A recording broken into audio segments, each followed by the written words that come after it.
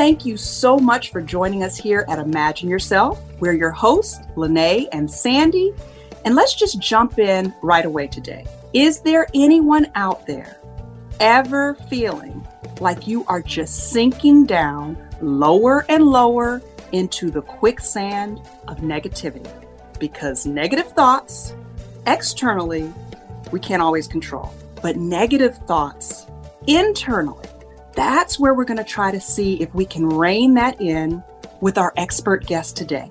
We believe Blaine Lawson, a psychotherapist who specializes in anxiety, depression, trauma, and eating disorders, and who's currently working to help those in the LGBTQ plus community. We're hoping she can help pull us up and out of the quicksand of negative self-talk and negative self-thoughts too. Welcome back to Imagine Yourself, Blaine. We had you on here once before when you were helping us coping with constant change. And now here we are trying to release negative thoughts and negative self-talk. Welcome to Imagine Yourself, Blaine Lawson. Thank you so much for having me. We are so happy to have you talk about this because while some people might say, yeah, the negative self-talk is a big problem for me, and I need to do something about it. Other people might say, yeah, really, what's the harm? So I'm criticizing myself on a regular basis. I'm guessing that negative self-talk is not good for anybody. Absolutely. It's a very common thing. And just for the purpose of clarity, when I'm talking about negative self-talk, I'm talking about that sort of internal dialogue that we have with ourselves. We all speak to ourselves in our heads throughout the course of the day. And so negative self-talk is when those conversations tend to lean towards the negative, tends to be very critical of ourselves or of how we are moving through the world, how we're reacting to things. Some folks will engage in it more than others, absolutely. And some of that has to do with our own personal histories. Quite often, I've asked clients in session, when negative self-talk is a problem, whose voice do they really think they might be hearing? Because I think a lot of it can date back to relationships we've had in the past. And so, of course, as a therapist, I'm not trying to encourage you to blame your caregivers or your parents, but sometimes that's where those attitudes and that negative self-talk comes from, these messages that we've internalized growing up because we've heard them over and over again that we're not good at certain things, that we're problematic in certain ways, and we sort of internalize those messages, and then we keep them on repeat in our mind. It can be useful to think about, where do those messages come from? And sometimes that helps to distance us a little bit from those things. Do you think that you named parents, but it could be a teacher, it could be a coach, it could be a best friend? Absolutely. So anyone that we've had a significant relationship with, that can be parents, that can be grandparents, that can be family of choice, that can be our peer group, folks that we spend a lot of time with, and also folks whose opinions weigh heavily on us. I have a question here because I want to admit that when Sandy and I first thought about this topic overall, I was thinking, I'm Lene. I'm very positive. I talk positive things. I say nice things to myself. I overall like myself. But once I dug a little bit deeper, and now that I'm listening to what you're saying, I realize I have a major pain point, and I know that a lot of other women have it too.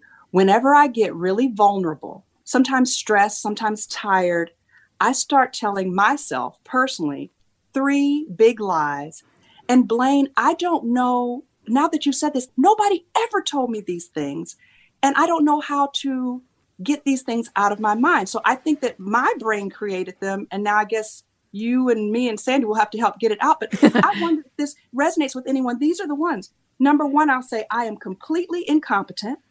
I'll say that I am just completely and hopelessly overwhelmed. And the worst one, that when I'm really vulnerable, I am worthless. And that is just damaging and critical and false. And I can say that today, right now, but in the really bad days, words like worthless or dumb or huge or sick or ugly can pop up. And I don't know whose voice it is, but how do we tamp that down? Excellent question. Negative self-talk is a really difficult thing to just stop doing. This is something that's constant in your head. My goal with folks in therapy is never to get them to not experience the negative self-talk. I mean, it's kind of my goal, but it's not my initial goal.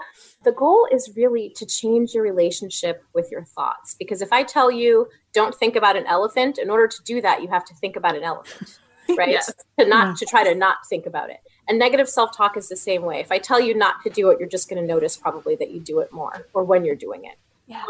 And so what we try to do is change your relationship with your thoughts. What that means is many of us operate on the assumption that our thoughts are these accurate reflections of ourselves and that they're true.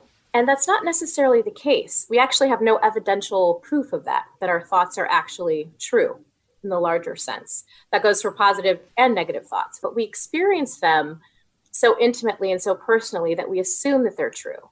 And so this idea that if I'm having the thought that I'm worthless, it's because I am worthless.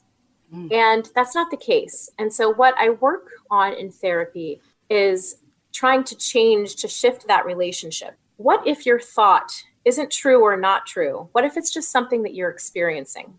I help clients to start to visualize this differently. So one of the common things that we use is what I like to call leaves on a stream.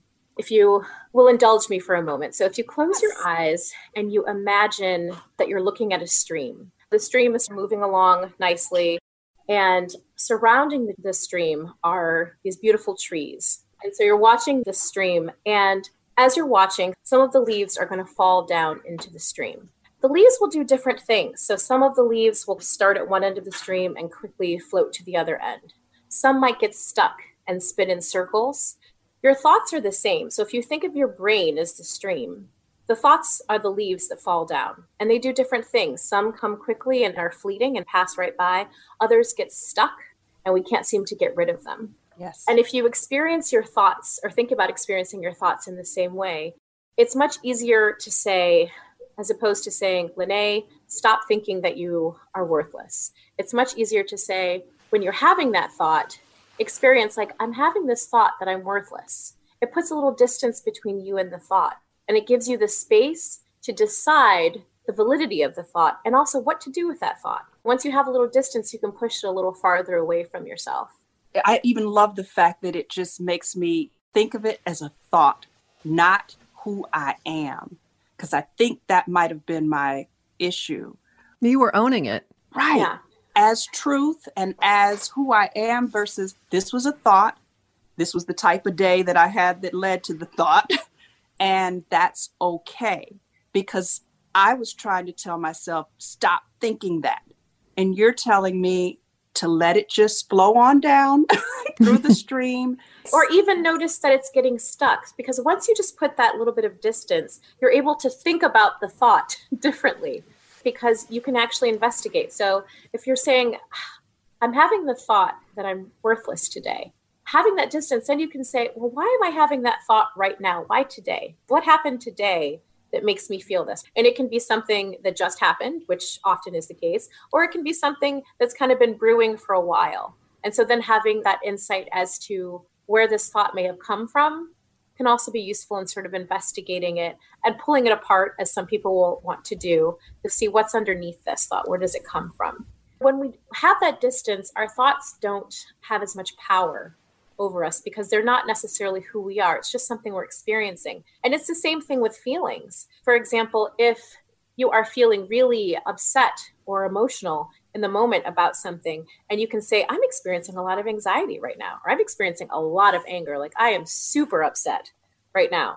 You can take a step back from it within yourself and say, okay, why am I so upset? What is it about that just happened that makes me feel so full of rage? When we create those little pieces of distance, we're able to more accurately assess the situation as opposed to being stuck in it. And then also probably thinking about, well, I'm not worthless, and thinking about it logically.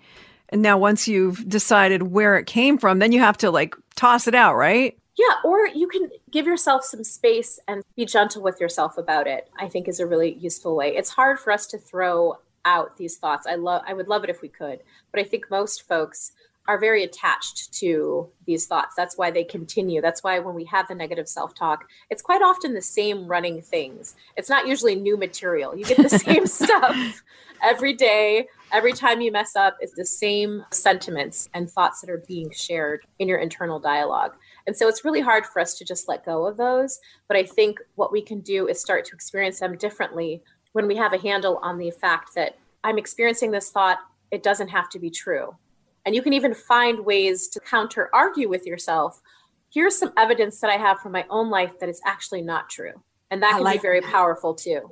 I like that the most too, because just like you said, it's a go-to. When I hit the rock bottom, I go to that same broken record with the same words. So maybe I can also come back at it with the same line of speech that combats that and says it's not true. Because I was really just thinking like, goodness, and maybe you tell me this too, I just need to take a walk and eat a little something and drink some tea and take a bath and do that. But sometimes those external physical things don't always get it. It helps getting fresh air, getting some sunshine, trying to change the perspective. But sometimes that little thing wants to come back. And as a person of faith, Lene, you probably think about, what does God say about me, and reflect on that a little bit. I do personally. Absolutely. Because I'm thinking there's definitely positive affirmations. I got some unofficial feedback from some ladies who I'm very close with and do have a strong sense of faith. And I got to tell you this, some of them are able to overcome some of these things and see it as far as we're made by God and we're just the way we're supposed to be, and to try to accept ourselves and love ourselves, which we're going to have a whole nother discussion on self-love, probably on a different episode. But actually think about this. Do you ever have a situation where you have a friend or a family member and you're like, she is just so beautiful and smart and helpful and talented and likable, and then you find out that she has only negative things to say about herself? And I always say, I wish she could see herself the way I see her, or the way God sees her. And sometimes I think people might say to me, they see me a certain way. I wish I could see myself the way they see me. What do we say to that, Sandy and Blaine? Absolutely. I'm giving you all of my best therapy nuggets here for free. So, yay! I'm just teasing. Thank you. One thing that I do, I've run multiple group therapies, especially folks that have experienced trauma and sexual harm in particular. And one of the things that we do quite often is sort of become a bit of a ritual, because the folks that have participated in group have liked it so much, I tend to carry it on to new groups, is that at the end of group, well, actually, let me back a little bit. So during group, of course, a lot of sensitive personal information is shared about folks' lived experiences of trauma. And in that, folks are very vulnerable, and they share, whether consciously or unconsciously, we tend to share a lot of our deepest, darkest insecurities about ourselves, because trauma can amplify those things that we feel badly about, that shame and all of that can come out in group. And so group is very beneficial, I think, in two ways. And part of that is because you get to be someone else's support person. And I think a lot of times we empower ourselves when we attempt to empower other people. We feel good about that. There's some psychological and psychic healing that happens in that process. And one of the things that happens as group is that folks start to notice the vulnerabilities of the other people in the room, what they're most scared of, what they're most ashamed of, all of those things. So what we do at the end of group, it's usually our last session, because group usually runs like 8 to 10 sessions or so. By the end of 8 to 10 weeks, folks tend to know each other pretty well. And what we do is we're not allowed to give physical gifts in therapy. That's a whole ethical situation. But so you're not able to do that, to give gifts to other participants or to your therapist. But what we do is we give each other imaginary gifts.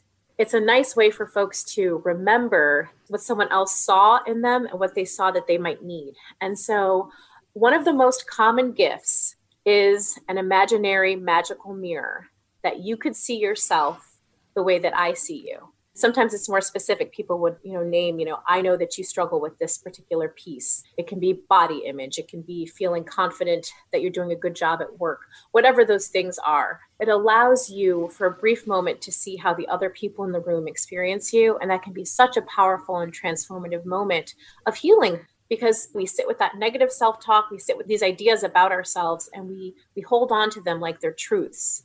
even though they may not be. And having that counter viewpoint of someone else who we've let into our most vulnerable, insecure spaces, I think it's so validating to hear that someone else sees you differently. And you can do this outside of group therapy, right? This is something you can do in circles of folks that you're really connected with. That's faith community, your family, things like that. You can actually have these conversations. I wish you saw this piece of yourself because this is how I see you.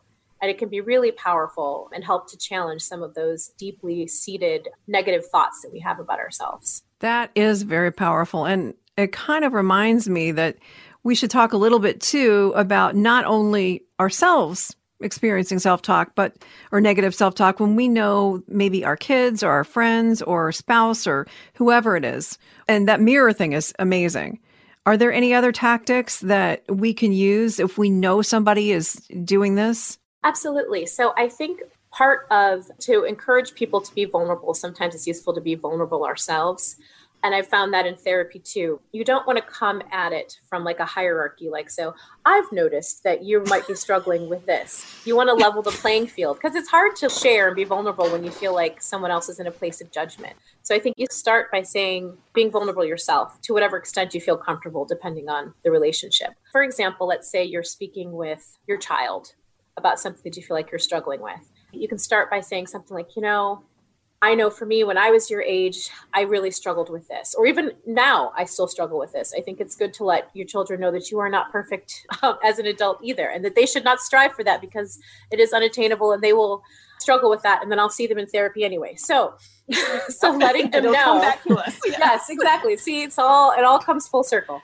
But letting them know, I sometimes really struggled with anxiety, and this is how it showed up for me. So I had trouble sleeping, or I had difficulty concentrating, or whatever it showed up like for you. And being vulnerable about those pieces and saying, sometimes when I interact with you, I notice whatever it is you're noticing. And I'm wondering if maybe you're struggling with anxiety or you're struggling with these pieces too. And maybe we could talk and help each other. When you take that kind of an attitude, I think it allows people to be vulnerable without feeling judged. And I think that that's really important. It's an important space to create to get people to really be authentic and honest. Wow. And I think you have to be prepared that some folks may not be ready to go there with you, and that's okay. And so you need to be comfortable with it. You might share and they might not share back, and that's okay. People have their reasons for that. And people have defenses around things that are really fragile for a reason. And you don't want to go in there trying to break them down. They may need those. And that's something as a therapist, you have to struggle with, this balance between helping folks to kind of bring their walls down in terms of defensiveness, but not so quickly that they feel like the rug has been ripped from underneath them, because that's not going to be good, healthy, adaptive behavior for them either. And so you may only get a little piece, and that's okay. You work with the piece that you're given. So they might say, yeah, I do sometimes feel really anxious. You can ask some more questions and see if they want to talk about it. And if they don't, that's okay too. And just letting them know, because I've dealt with this or I'm still dealing with this, if you ever want to talk about it, feel free to reach out. That's enough to let people know that the door is open. Excellent advice on getting somebody else to deal with their negative self-talk. But here's one more thing. When negative self-talk blocks you from something that could be important for you, like this is the case that I'm experiencing right now. The pandemic, it's not been kind to me as far as snacking and just not being healthy. And I know that I share that experience with a lot of people. And in the past, I've always kind of been able to jump over that and figure out an exercise program or figure out some kind of a diet. I've been on a million of them or whatever.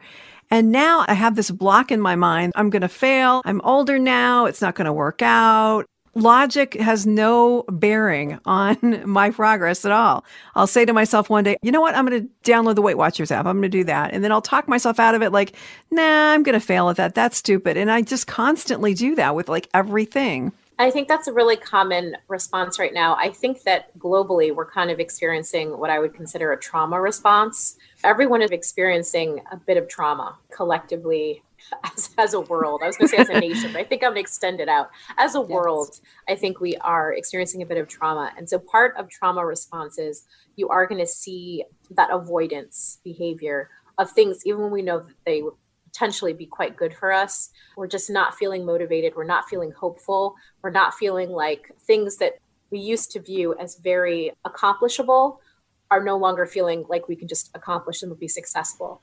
So I say that to give yourself a bit of grace right now. We're all in this. I'm hoping that we're turning a corner, but that remains to be seen. And that's another thing that's difficult working with folks through trauma when there's no clear end in sight. It's different if it's a car crash or it's a concrete event that happens. When we're talking about this type of trauma, the uncertainty piece of how long is this going to last? How long do I have to breathe through? It's like childbirth. They tell you like at the end, it hurts, it's going to be painful, but there's a beginning and there's an end. And we don't have that. We don't know where the end is right now.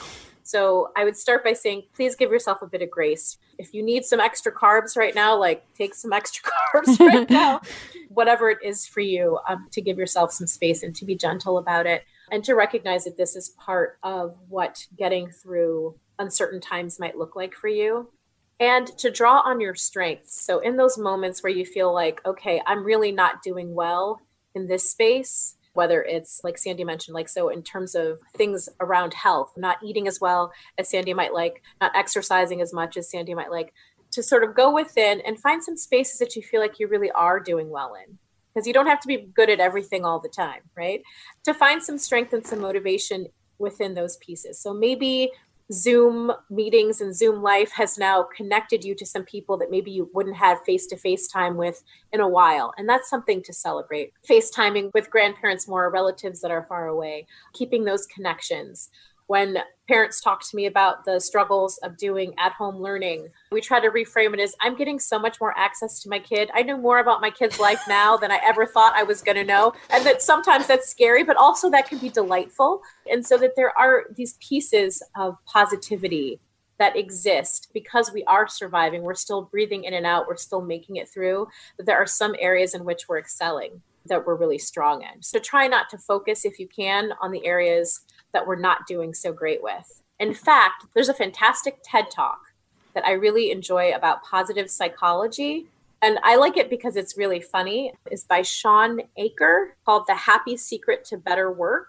And it focuses on productivity. And I think that some of the answers to what do we need to be more productive might surprise folks. It relates more to productivity and deliverables at work. So it's sort of thinking about psychology in professional spaces, more academic spaces. But I think right now, when folks are struggling with how to be productive during the pandemic, I think it still fits. Yeah, love to check that out. And I think people will find that helpful. So I'll go ahead and put that on the blog that goes along with our podcast at imagineyourselfpodcast.com. So people can use that as a resource too. And to your point of thinking about things that we are doing well, at least I'm still out there walking. I'm not full out working out or anything like that. But even in the winter, most days I'll do some walking. So that's something that I couldn't focus on, right? Absolutely. Moving your body around is so helpful. And if you do get to a place where you can get one workout, behavioral activation is lovely. It's sort of like when you smile, even when you're not happy and it makes you happy or happier. It's the same with exercise. So sometimes just doing it, which is the hard part, like just doing it once will help shift your body. The muscle memory takes over. And then it also shifts to your headspace and you start feeling more open to the idea of exercising in the future. It only takes one or two good ones, because just because you hadn't been doing it before doesn't mean that later today or even tomorrow, things might actually start looking up and getting better and doing better. And don't be so negative about like, it'll never happen, which is kind of where I was getting before you talked to me, Blaine. And now, good. Yeah, now that never is gone from the sentence. That's the never is a big negative thing that people tell, never and always and all those extremes, right? Which is also something you can do with your negative self-talk. You get a lot of very strong words, always and never. Don't leave space for truth. Like it's very rare that something is always the case or never the case, right? Those are things that you can challenge when you're speaking to yourself in your head. You know, I always mess this up. And it's like, do I really always every time? So like leave some space for the fact that like, yeah, it might feel like always, but it's not actually always. You have just absolutely given us so much juicy, wonderful, free information. Therapy. Thank you. What about those people who have listened to this or they have family members and they're thinking, this podcast was great. Of course, we love that, but that they need to go the extra step to have their own professional session. I know there's Psychology Today to go online and find a therapist in your area. Do you have any other thoughts to say on that, Blaine? I absolutely think that when you feel like the negativity is getting a bit intense, absolutely reach out and get some support. Psychology Today is a wonderful place to do that. I also think that folks can work really well within their insurance providers. So like looking who's considered in network. I know finances can certainly be a concern for folks, especially right now. So making sure that you can get covered and finding out what's covered, if it's a number of sessions or partial sessions, to find out what co-payments are, very important things to do. Because yes, absolutely, negative self-talk can become really toxic for you. It can feel overwhelming and you can have difficulty feeling safe and comfortable in your own head and body. And when it gets to that point, you do need to reach out. Some of the things I talked about, changing your relationship with thoughts, for example, it's not just Blaine said this is what I need to do, and then you do it. It takes practice. And so that's part of what I do in therapy with clients, is that we practice putting some distance between ourselves and our thoughts and examining thoughts for what's underneath. And it's like muscle memory there too. As you get more used to that, it changes the narrative. It changes your experience in your head, and then you can change the narrative. And then you can actually start to get rid of some of those negative thoughts, or just laugh when they pop up, kind of thing like, oh, here I am having this crazy thought again about such and such. Then it's not that we're no longer having the thought, but it doesn't have the same weight or resonance because we know that it's not true. Give it a name, Mr. Somebody. Mr. Stinky Thought. Yeah. That's actually, you laugh, but that's actually a technique that I use, especially with younger children. Their imaginations, I think, are so much richer than ours. And so we use that. Imagination can be your friend. Like, you don't have to just imagine the bad things. That's what adults do. We imagine all the possible things that could go wrong instead of imagining all the ways that things could go well. Yeah, we do tend to use imagination poorly after a certain age, I think. We've got to work on that as a culture. But children are often better at being more flexible in that way. And so I have talked to kids that experience what we call intrusive thoughts. You see that a lot with kids that are diagnosed with like OCD. For example, I worked with a child who was 8 or 9, delightful little girl, and she kept having the thought, don't ram your head into the wall, don't ram your head into the wall. And it was terrifying to her because she didn't want to ram her head into the wall. So she thought, what's wrong with me? Why am I thinking this? Do I want to hurt myself? And she'd never engaged in any self-injurious behavior, anything like that. And so to have that thought was very scary. It helped for us to sort of separate out that this is just sort of a funky thought, like a misfire in your brain. And she didn't understand misfire in her brain, of course, because she's like 8 years old. We explained it as that it was just sort of like, we put it over here and we gave it a name and we called it something else. And she was able to laugh when it happened. And then because it no longer had the gravity, the anxiety response was no longer there, she stopped having the thought altogether. Wow. But it's hard when she kept having the thought and was thinking, oh, wow, there's something really wrong with me because I keep thinking this. Good humor to the rescue. Good humor can be very powerful too. Yes, especially for negative thoughts. If we can laugh at some of the things we think about, I know I do. I use humor to get through a lot of things. So I work in trauma, so I have to have like a sense of humor. Otherwise, I think I would be really upset most of the time. You need that balance, being able to laugh at yourself a little bit, not to take yourself quite so seriously, even inside your own head. I love that. Well, now we always have takeaway time at the end. Is there anything, Blaine, that you want to make sure that our audience members go away with? Get rid of Mr. Stinky Thought. Exactly. Well, I would just reiterate to give yourself a bit of grace at this time. It's tough times for everyone. And so we may need to adjust our expectations in terms of productivity, in terms of fitness goals, in terms of our relationships, all of those things to something that's a little more reachable. And also, I would reiterate what I just said, which is that I think that it's important to not take ourselves so seriously, even within our own minds, and to challenge the thoughts that are plaguing us. They're not necessarily true, and that we can make that determination for ourselves.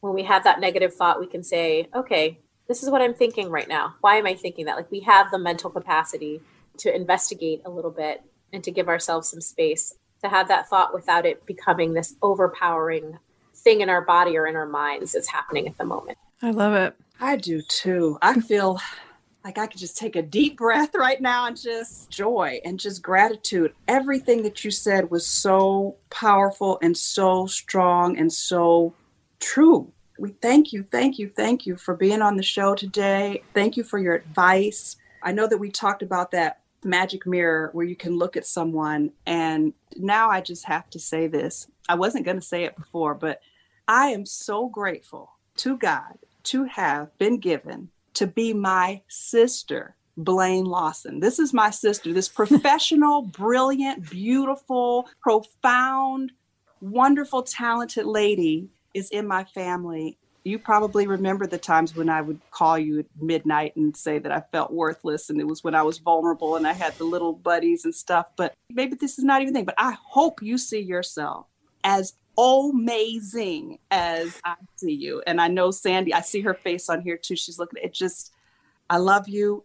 You are helping all of us out here imagine ourselves in better ways, with better thoughts, pushing that negative stuff to the side and bringing forth all the good, loving, helpful, motivating thoughts instead. Thank you. Oh, so sweet. You're going to make me cry. Don't make me cry. Thank you. Cry. Thank you for having me. It's been a privilege to talk to you all and to have the message spread to other folks as well, because I know it's a tough time right now. And Lene, you just reminded me when you told your sister all that and you were so open and honest with her, we should take the time to be honest with our feelings about whether it's a family member or a friend or just somebody who's really helping us with something. Sometimes we just kind of blow it off and they go, we think, they know. But maybe either they don't know or they need to be reminded. Yeah, it feels good to say it. And I hope that it feels good to hear it because it's the truth. It does. Woo! All right, everybody. All I can say is imagine yourself uplifted today through all of this. Imagine yourself really believing the good things and believing that we don't have to be stuck in the negativity. Thanks for listening. We'd love your feedback. All of our links, whether to connect with us on social media or subscribe to the podcast or the blog or to send us a note, are at imagineyourselfpodcast.com. We appreciate everybody who's sent us feedback and ideas, and we just hope that you keep them coming and that if you haven't reached out, that you will. And we're so glad to have you a part of the Imagine Yourself podcast family.